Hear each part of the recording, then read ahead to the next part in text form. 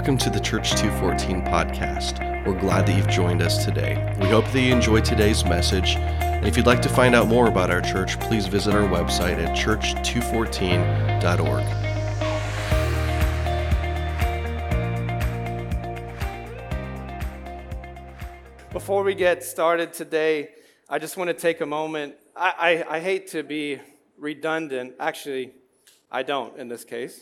I want to take a moment to just honor God for all that He's doing in our midst right now, because I don't think we've said this too many times, but we need to start saying it. The miraculous is becoming increasingly normal in our church. And actually, I won't even just say, thank you for that. I won't even just say our church, but in Peoria in 2023. And we and so many others have been laboring for many years. Some people in the city have been laboring for revival for decades. And now it's starting to feel like things are moving really quickly, but we've also seen an increase in demonic activity. And if any of you are on the fence about this stuff, let me just make it very clear where we stand, and any of the leadership team, if you want to stop me because I get off track, feel free to do it. But we're going to have order and structure. Okay, there's going to be boundaries, but we're going to make space for God to move so that anything is possible. Okay, so that anything is possible. We're going to let Him set the boundaries. We want Him to set the boundaries, not us. So we're going to listen clearly. We're going to obey quickly to hold those boundaries. And when we do that, some really cool things are going to happen. We've seen that already. And some crazy, sort of scary, sort of spooky stuff can happen too. And we're going to thank God for that too. Now, some of you will inevitably start to think about the kids. And listen, Becca and I have 7 and 4-year-old boys. Okay, I understand. We shouldn't be reckless. We need to steward their hearts and minds well. But we cannot shelter them from all of spiritual warfare, from all the demonic stuff. Because if we shelter them, they will grow up afraid. And we can't have that. We can't afford that.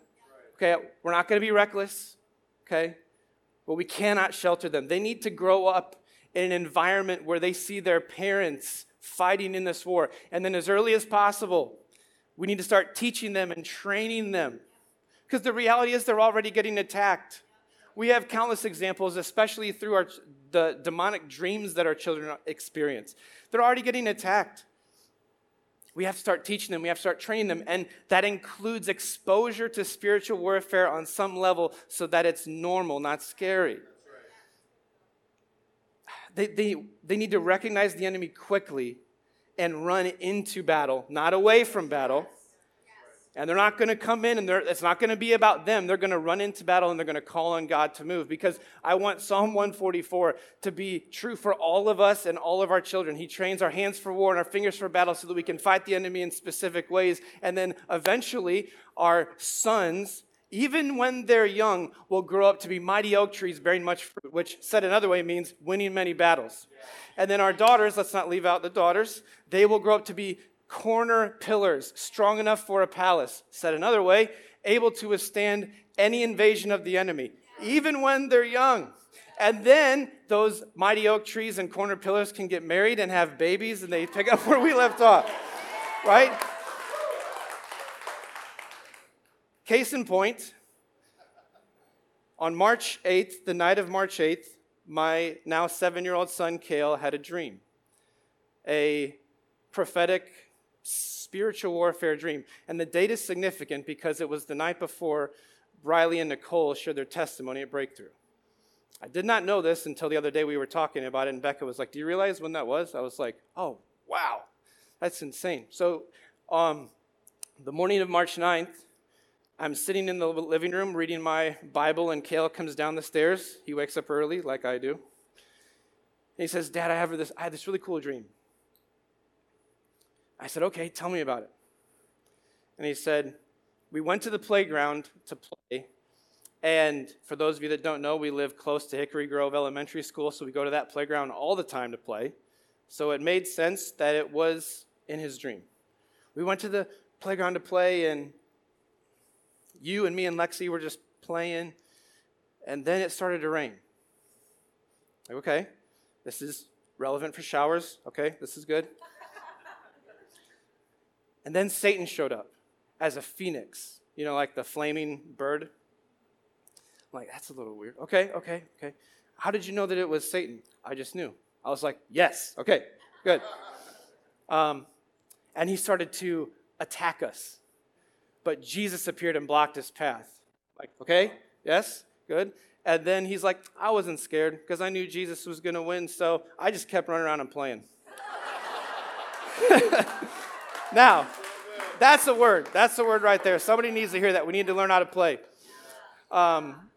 And then, so Jesus and Satan fought, and eventually Jesus sent, Jesus sent a tsunami and destroyed Satan. And he'd been learning about tsunamis in school lately, so I was like, okay, that checks out. And then Jesus turned around to me, and I said, thank you. I was like, whoa. And then I gave him a fist bump. And then then Jesus went back into heaven, and we walked home, and our house was filled with joy. That's a freaking cool dream. So I'm like, as a father, I'm just ecstatic that my 7-year-old son, is having this kind of crazy prophetic spiritual warfare dream, because his mama has prophetic dreams, and so for him to start experiencing this at 7 years old was really, really cool for me. And the rest of that day, I just asked the Lord for more understanding from the dream. And these are some of the thoughts that came into my mind.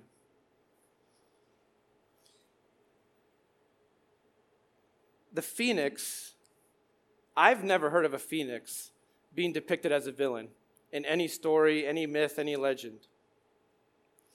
So it was a little weird, I suppose, that the phoenix was how Satan manifested as a somewhat, you could even call the phoenix a messianic figure, because when the phoenix dies, it rises from its own ashes.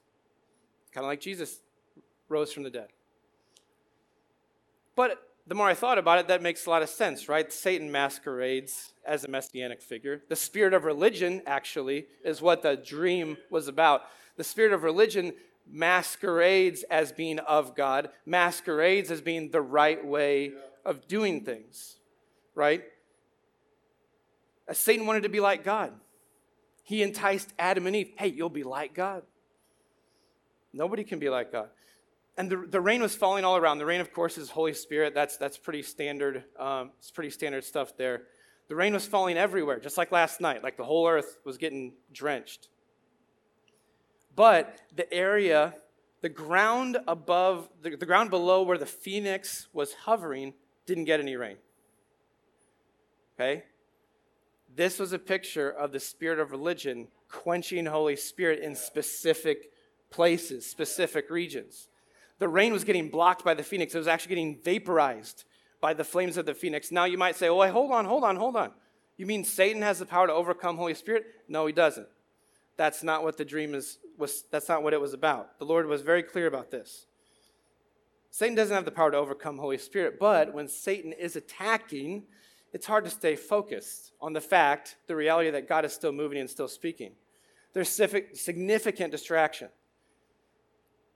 It's a picture of how we don't do as much with the power that God has given us because we're so focused on the enemy and we can become paralyzed with fear. And then, of course, the tsunami, this one is pretty obvious too. This was a very clear picture of this acceleration that we're seeing, this overwhelming move of God and the defeat of the spirit of religion in this region, because it's happening. We know that. We know that. But then I asked the Lord, so that took me to the end of the dream. But I was like, hold on, I got to go back to the beginning. I said, Lord, why did it start raining?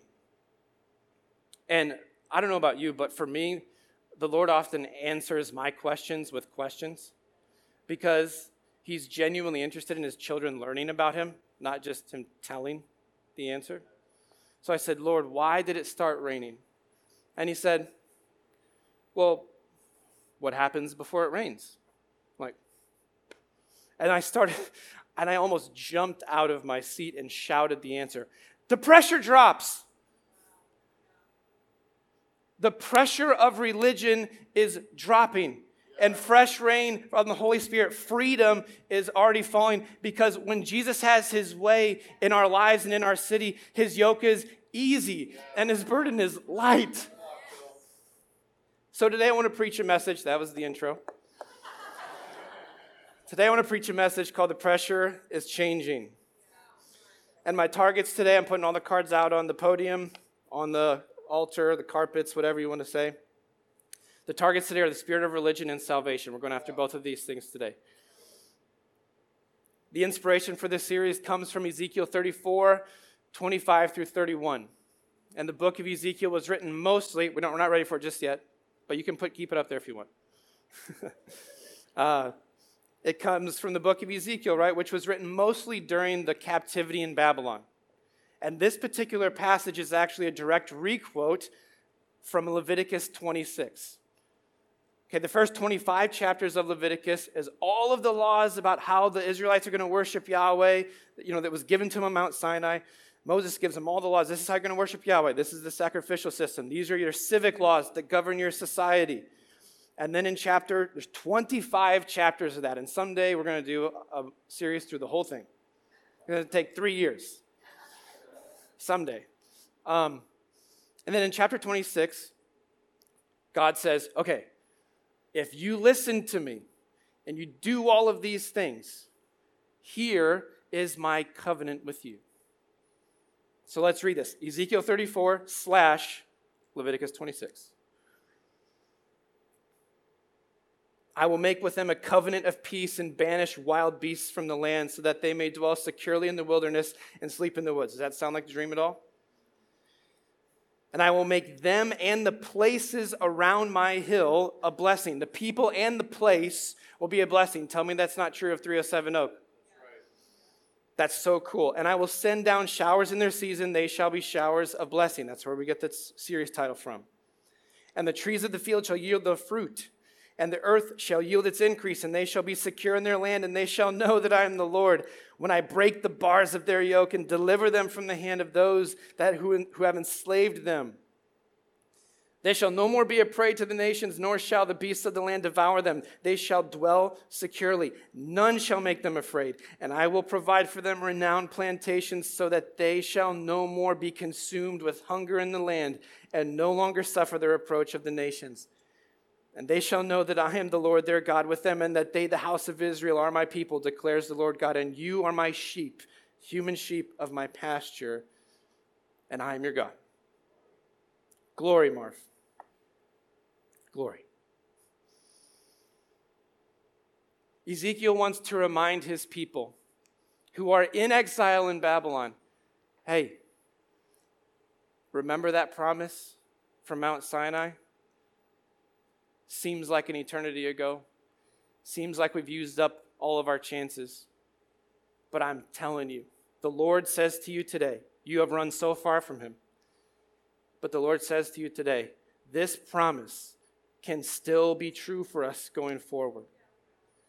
And just like how the Lord used Caleb's dream to emphasize to me that the pressure drops in the physical before the rain happens in the physical, right? The pressure of religion drops in the spiritual before the rain happens in the spiritual.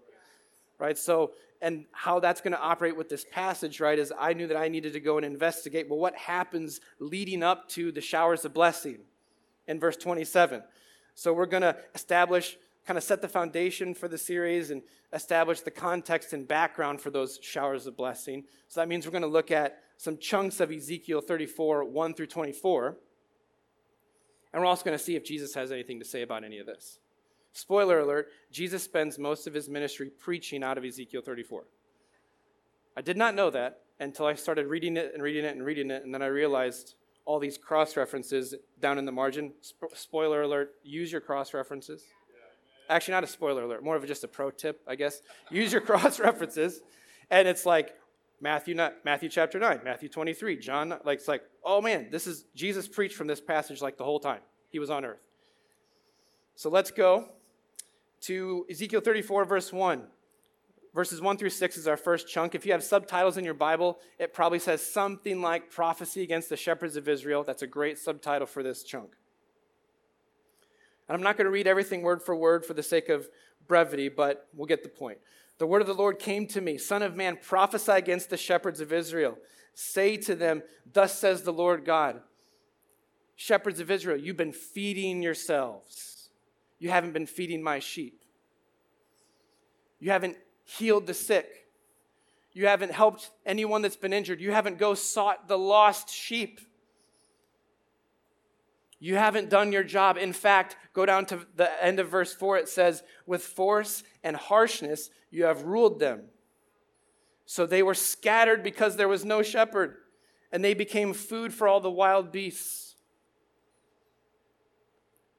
So this imagery of sheep being scattered actually originates with the prophet Micaiah in 1 Kings 22:17. Micaiah said this to Ahab and Jezebel's face. So, really quick, when you see the spirit of religion operating, rest assured the spirit of Jezebel is right around the corner because the manipulation and control will be there. Okay? Micaiah says to their faces, I saw all Israel scattered on the mountains as sheep that have no shepherd.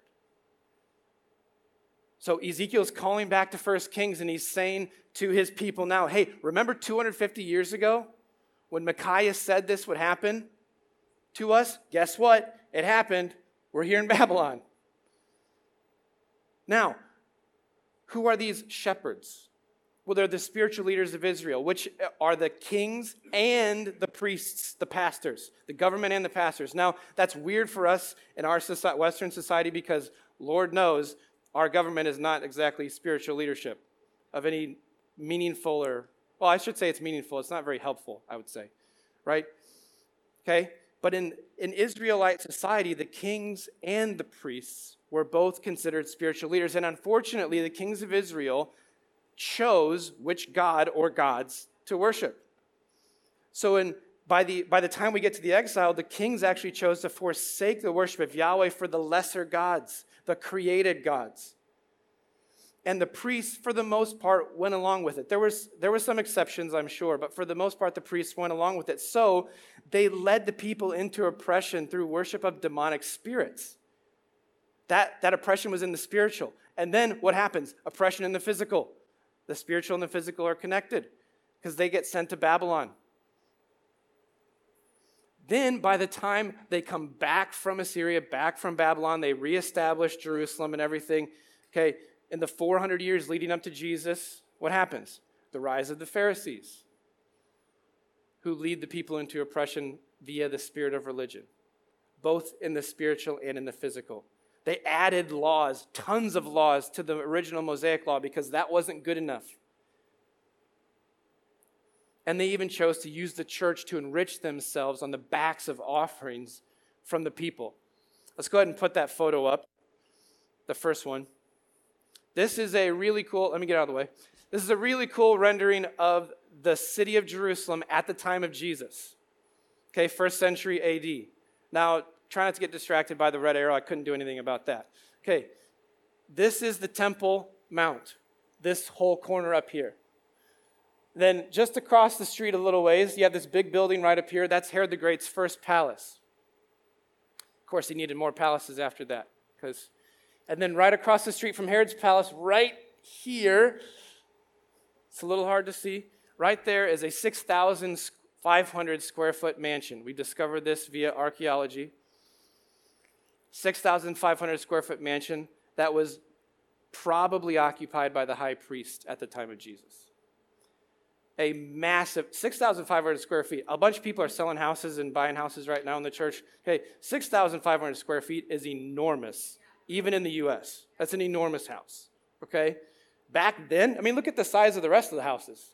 6,500 square feet back then was like an entire country, okay? And how'd they build that?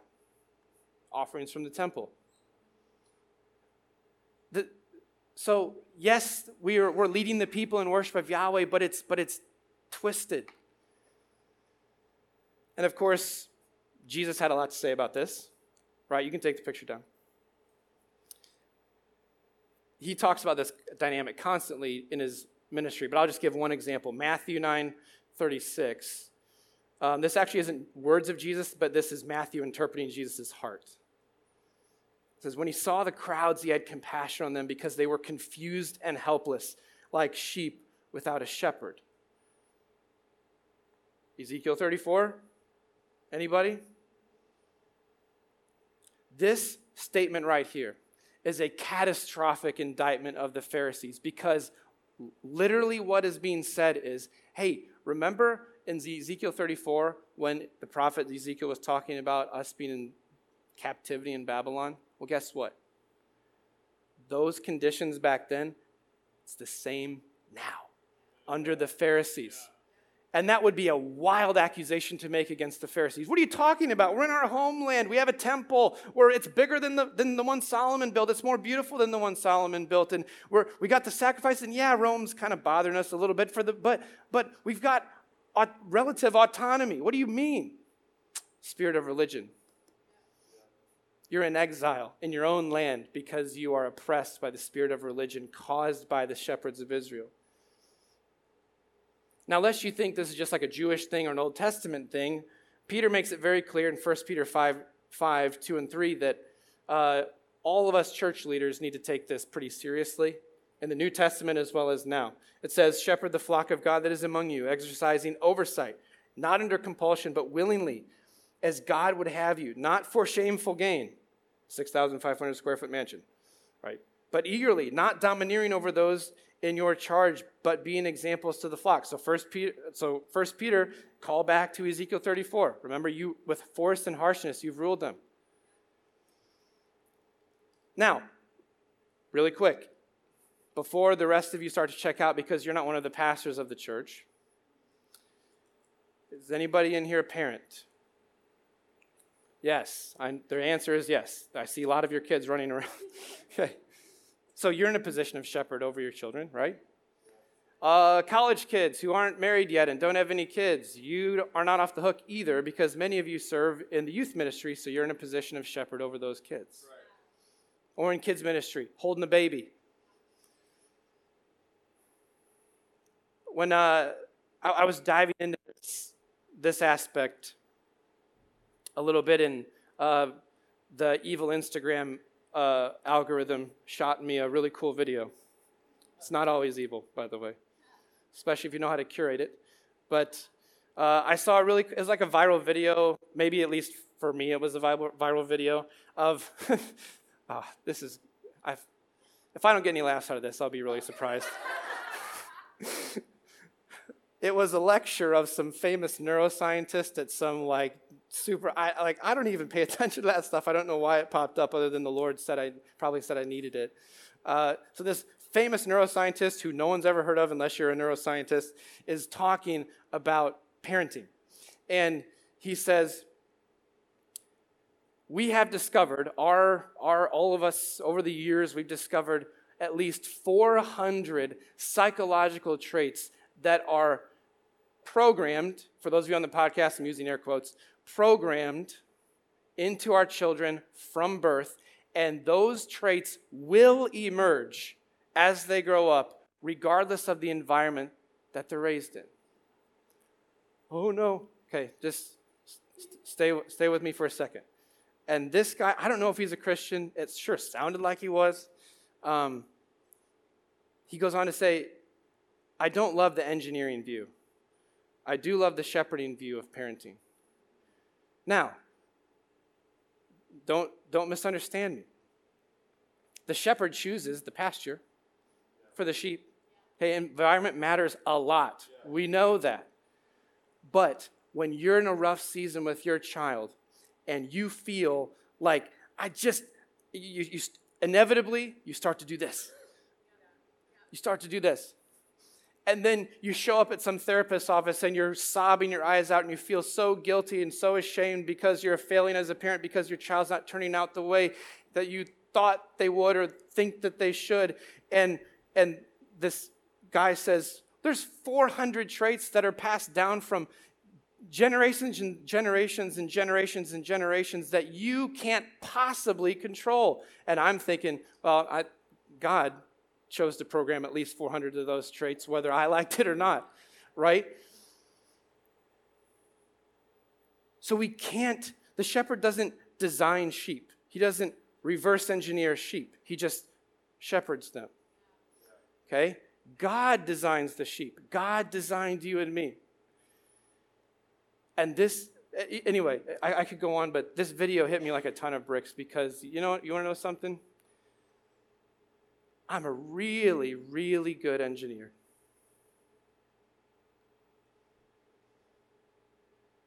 Lord, forgive me for all the days that I choose to engineer those boys instead of shepherd them.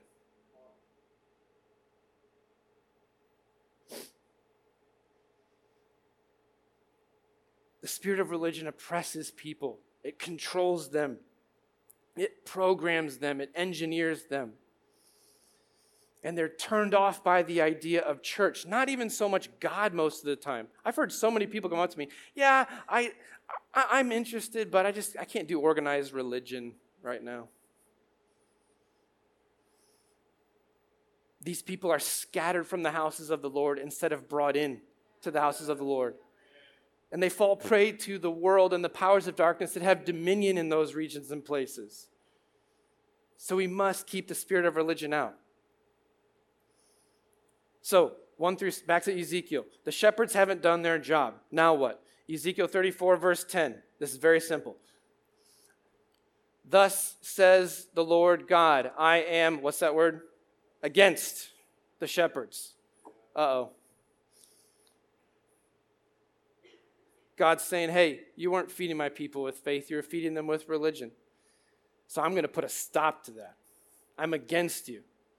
That language right there is about as strong. God doesn't say stuff like that very often. So when he does, you pay attention.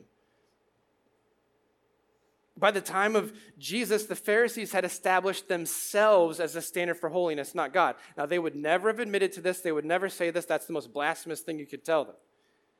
But functionally, the way their society worked, they were the standard for holiness. The whole thing was about, hey, the rest of you, you all need us to make sure this thing stays on track and we can stay in God's favor. So you better be thankful that we're here. They were drawing attention to themselves. And of course, Jesus had a lot to say about this, but I'm just going to give one cool example. In Matthew 23, 3-5, he says, for they preach but do not practice. They tie up heavy burdens hard to bear and lay them on people's shoulders. Ezekiel 34. But they themselves are not willing to move them with their finger. They do all their deeds to be seen by others, for they make their phylacteries broad and their fringes long.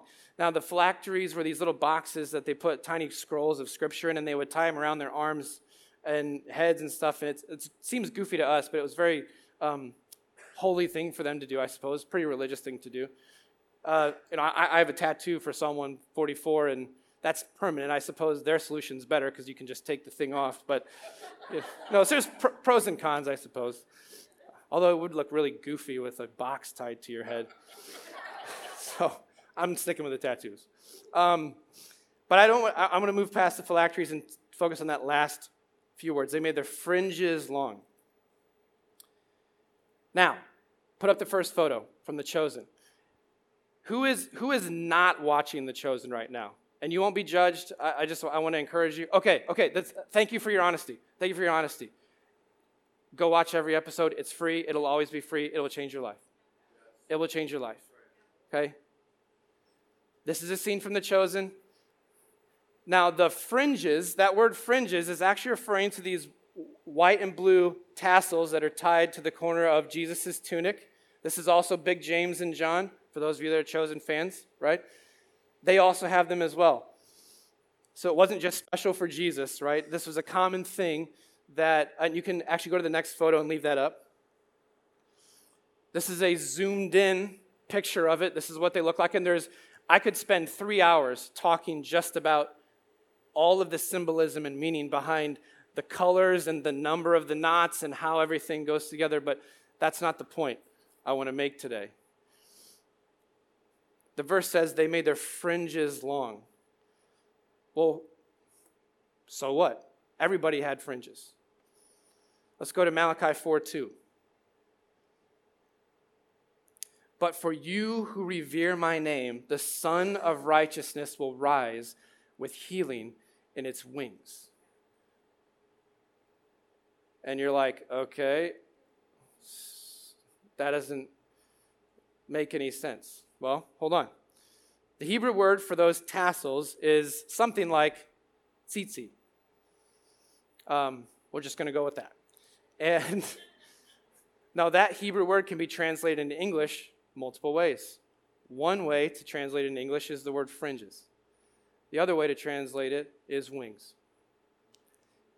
And so for 400 years after Malachi, this verse was actually taught consistently by the Pharisees, the scribes, the teachers, leading up to the time of Jesus, that the Messiah, this was actually a prophecy that the Messiah would have healing power in his wings, his tassels. And many would come, even before Jesus, they would make their tassels very long. And they would try to identify, as a would-be prophet or would-be Messiah, they would try to identify with Malachi 4:2 to draw attention to themselves and gain a following and sort of claim that they have this healing power. So go back to that picture, the zoomed-in picture. Spoiler alert, this is a picture from the episode where the woman with the issue of blood is healed. And if you go read that passage in the Gospels, it says, she's thinking in her heart, if I can just touch the fringe of his garment, I'll be healed. And we read that and we say, oh, I don't get it. Yeah, of course. And you know what she knew?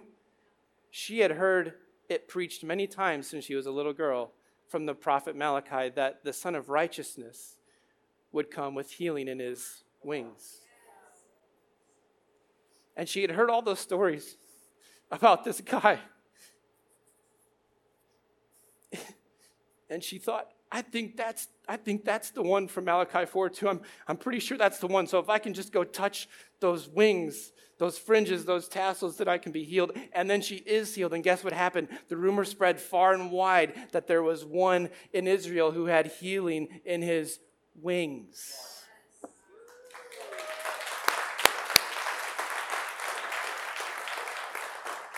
And the word spread, hey, the one prophesied in Malachi 4:2, I think he's here. That's coming true. Now, some people still had trouble believing him, which makes sense because many had risen up before Jesus, making their tassels long, claiming to be of God, claiming to be the Messiah, claiming to have healing power in their wings. The spirit of religion can deceive people. And it can say, I've seen this before, I'm not sure about it. And it came true right in front of them. But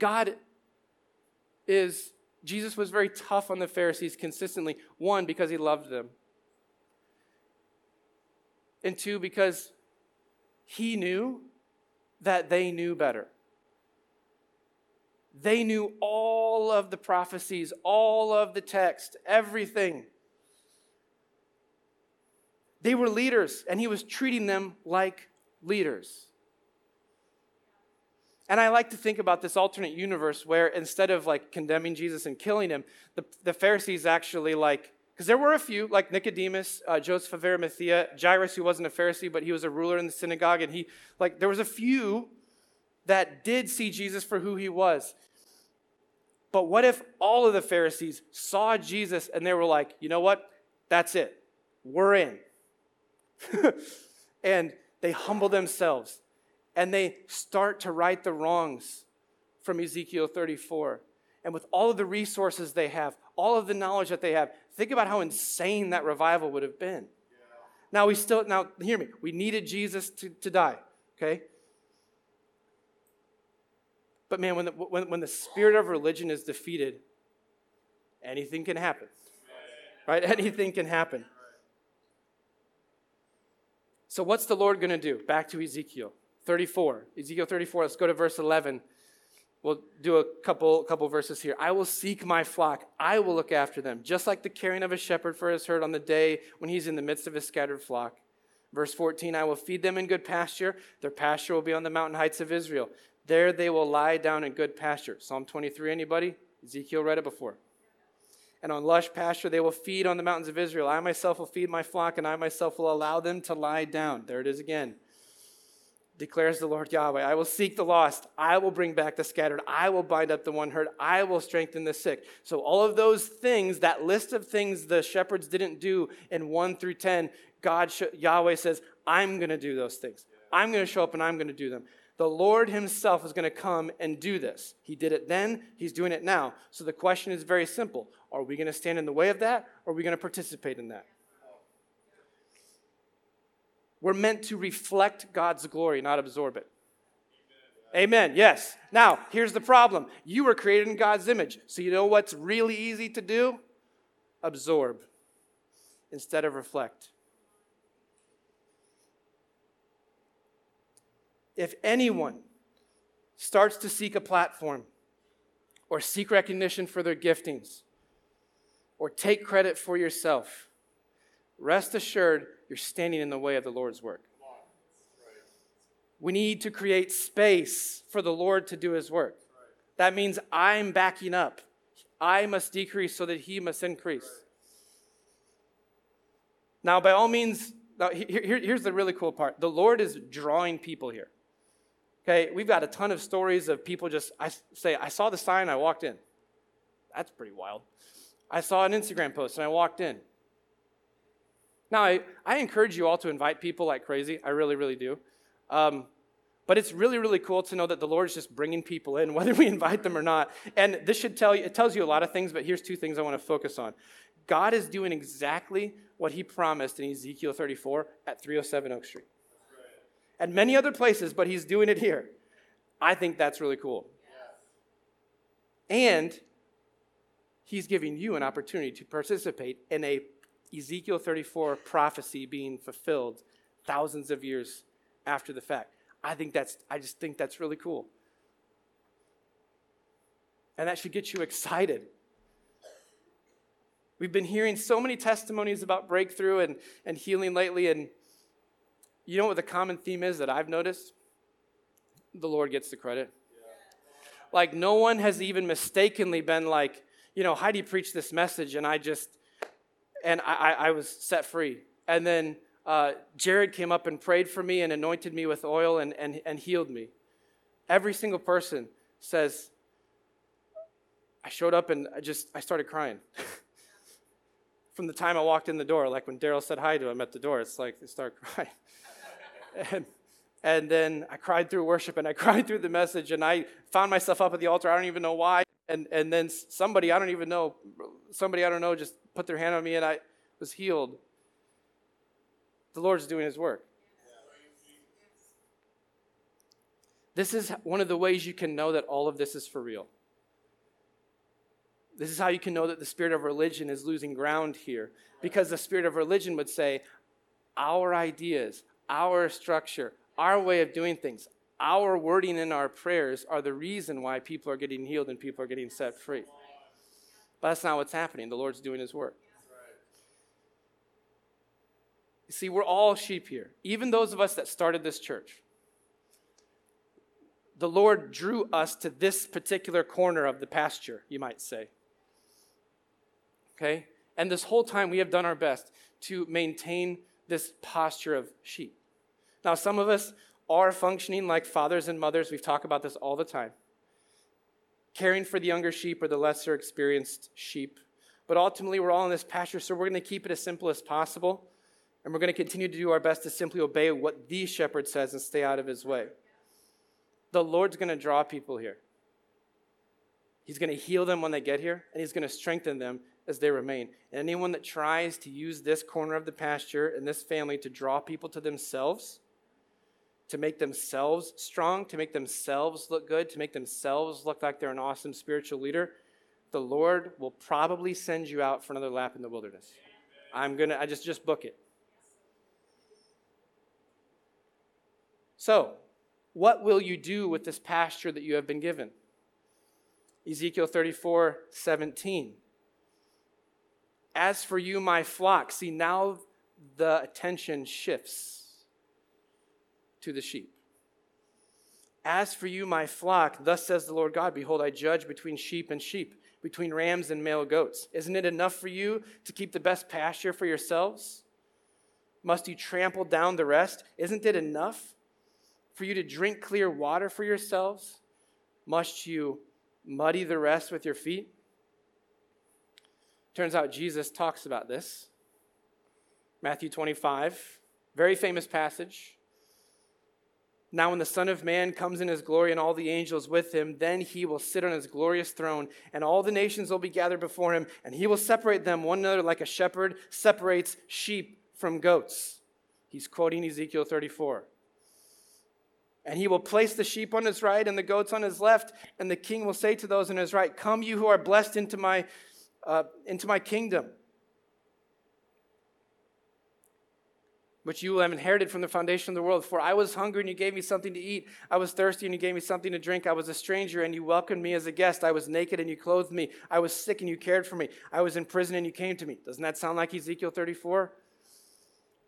The passage goes on to say, the righteous will say, those sheep will say, well, hey, Lord, when did we do all those things for you? And the Lord says, well, when you did all those things for the least of these, the least of my brothers, you did it to me.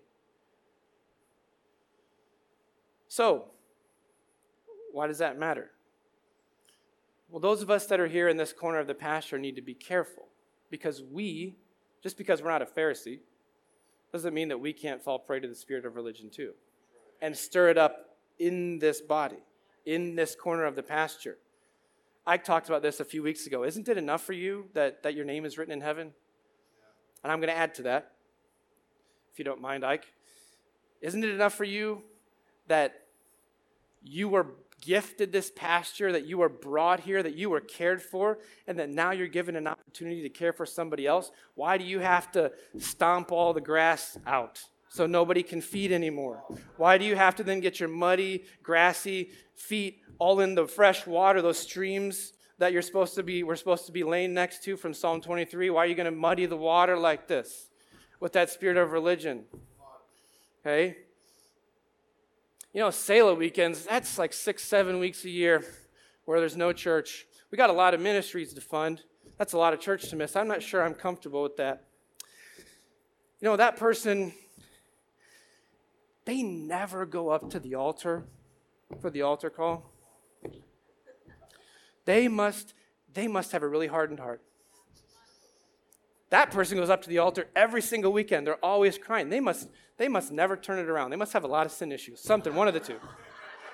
You know that guy in 37, he always prays these like really short, simple prayers. And I don't know, maybe he's not listening to us like better prayers, who pray these like long, like really powerful prayers. Maybe I need to have coffee with him and try to teach him, because, I mean, like, how is he going to heal anybody with those short, simple prayers? How is anybody going to get saved with those short, simple prayers? And we did this with the Asbury revival too. You know, I'm not sure that's a real revival, because like I have this 27-point definition for what a revival is, and they only have like 24 of them. And, you know, they're posting that stuff online, and I don't think that's very humble of them, because they should just keep that to themselves. And that's a Christian college, and they're skipping like 3 weeks of the theology classes. How are they going to, I mean,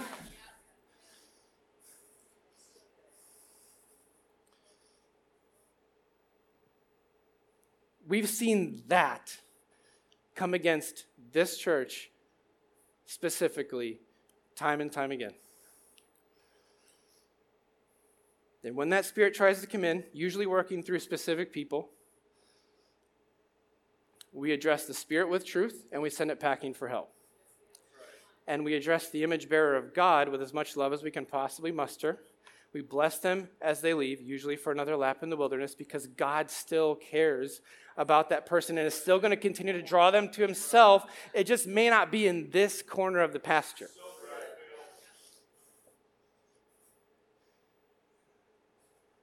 Let's keep going. Ezekiel 34:22.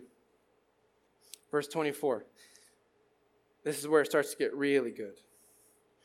I will rescue my flock. They shall no longer be a prey. I will judge between sheep and sheep, and I will set up over them one shepherd my servant David. And he shall feed them. He shall feed them and be their shepherd, and I, the Lord, will be their God, and my servant David shall be prince among them. I am the Lord, I have spoken. So this is clearly referring to Jesus, the son of David, the Messiah. And Jesus identifies himself as this person many, many times. But let's just go to one example. John 10, very famous passage. Starting in verse 9, I am the door. If anyone enters through me, he will be saved. Pause. He's literally telling the people listening to him, I am the source of salvation. That's a pretty bold claim to make.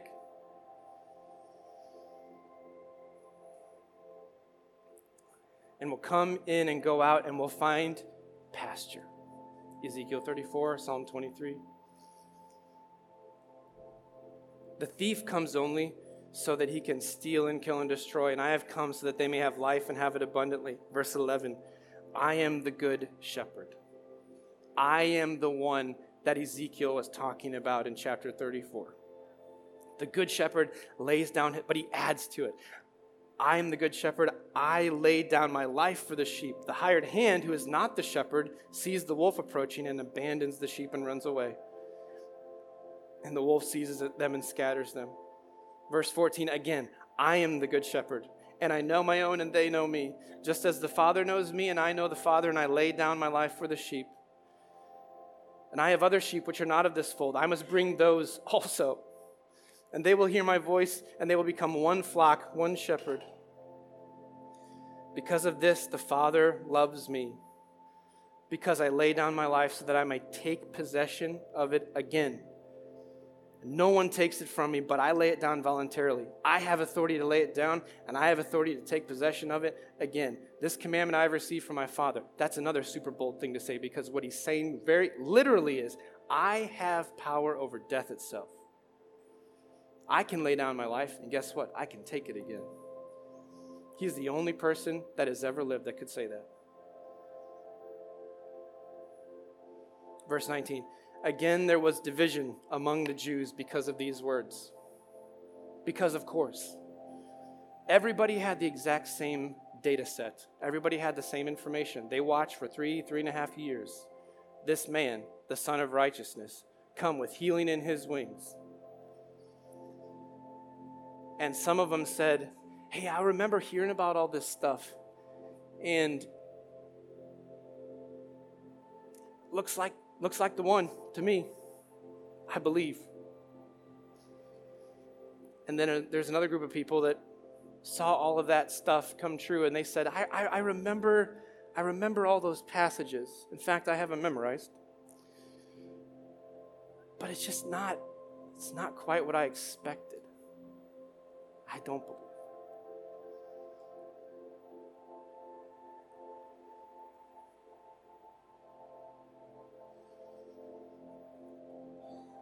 I said in the beginning that we're going after the spirit of religion and we're going after salvation today, so we can just move into a time of response now. And I can't think of a better way to attack the spirit of religion and to address salvation than this final illustration about the thief on the cross. I'm actually going to steal some of this from a preacher that I love very much. His name's Alistair Begg. He's a Scottish accent, so it's really fun to listen to him. And this is another viral video that popped up on my evil Instagram feed.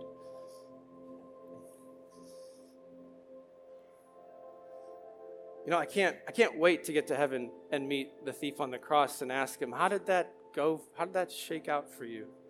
Because you're a lifelong criminal. You're getting crucified next to Jesus. There's a moment there actually where you're cursing him. You never went to church. You never tithed. You never preached a message like Phil did. You never led worship. You never healed anybody. You never got baptized. You never read the Bible before. You never went to 37. You put 0 goose eggs up on the church scoreboard. Nothing. And yet you made it. How did that go for you? So the thief He says, remember me in your kingdom. And Jesus says, today you'll be with me in paradise. And then he dies, and the next moment he's in paradise in heaven, I suppose, and he's walking up to the gate, and the gate angel is there. And he says, what are you doing here? And the thief says, I don't know. What do you mean you don't know? I'm telling you, I don't know. Well, okay. Just excuse me. Let me go get my supervisor really fast. So the supervisor angel comes over. He says, sorry about the confusion. I'm sure you're supposed to be here, clearly. Just help me out here, because the Bible says the angels look into the mystery of salvation. They don't understand it. Can you just a few questions, and then we can, I'm sure, we'll just get you moving on. Are you clear on the doctrine of justification by faith? And he's like, never heard of it in my life. Oh, okay. So, and you said you weren't baptized, right? You said that. Okay. What about your where are you at on like your doctrine of like the Trinity? Are you pro, or like, what do you mean the Trinity? Okay. Well, what about like the authority of Scripture? What do you mean Scripture? Okay. So finally, in a fit of frustration, the supervisor angel says, well,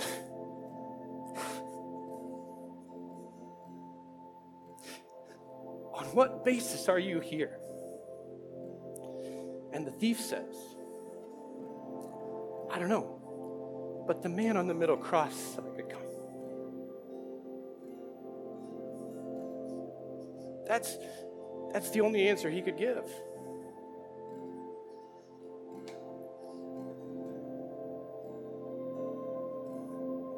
The spirit of religion can't stand that. Because the ones that have the most points on the scoreboard get it.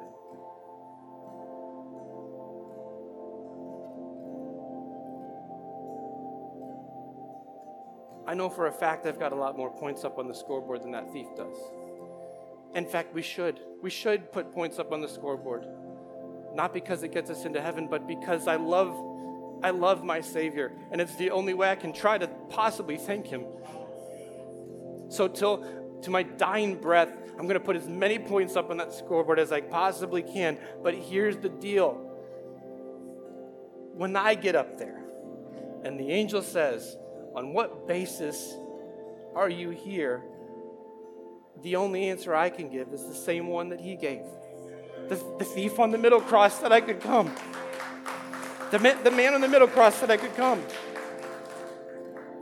That's the only answer I can give. That's the only answer Craig can give. That's the only answer Daryl can give. It's the only answer Heidi can give. It's the only answer Steph can give. It's the only answer any of us can give. I don't know why I'm here, but the man on the middle cross said I could come. So, with the time we have left, it's time to respond. There are people in this room, there are people on the podcast that are imprisoned by this spirit of religion.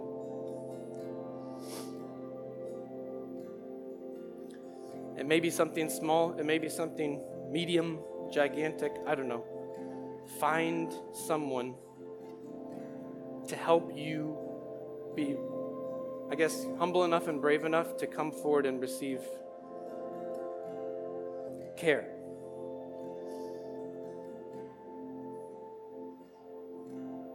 We're just sheep trying to care for each other.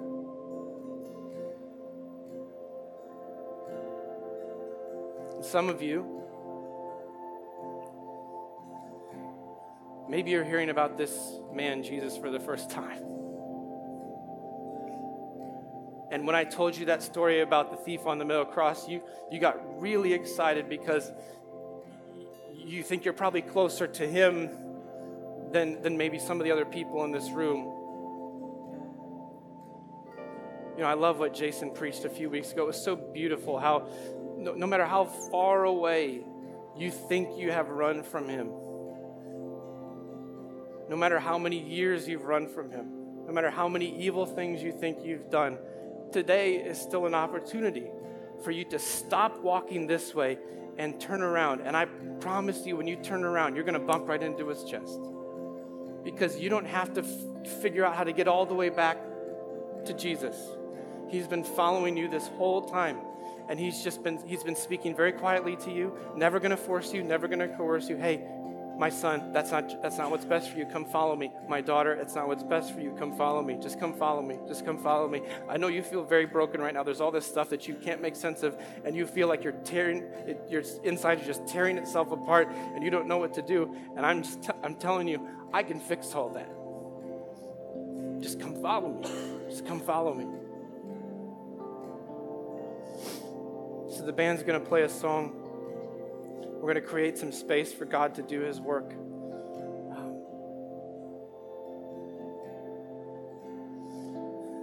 Let's pray together. God in heaven, you are the creator of the universe. And you sent your son Jesus to us to be that man on the middle cross, to pay the debt for our sin, to offer us this gift of salvation. And if you defeated death itself and sin itself on that cross, then for sure you can break the chains of the spirit of religion as well. There's people in this room, God, that need to have a fresh awakening to this idea that your yoke is easy and your burden is actually very light. And that all of those supposed rules in that text it's not to oppress people, it's not to constrict people, it's to give as much freedom as is possible. Because all you're saying in this book that you so lovingly gave us is, hey, I am the creator of the universe. I've created you in my image, and here is how I have designed you to be in relationship with each other and in relationship with me. And so if you do these things, this is my covenant of peace with you.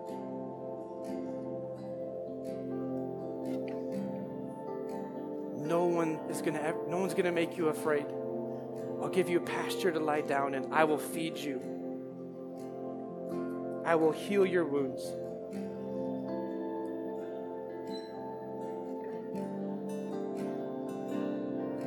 No one's gonna attack you anymore.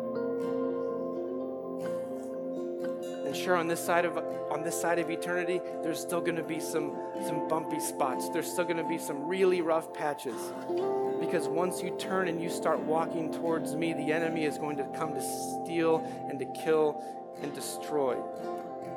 And so I need you to be planted, rooted deeply in a corner of the pasture like this one or maybe another one with other sheep so that they can come alongside of you and help strengthen you and help remind you, hey, you're a son of God, you're a daughter of God, and he's got you right where he needs you to be, and he's just asking you for the millionth time, just keep following me, just keep following me, just keep following me.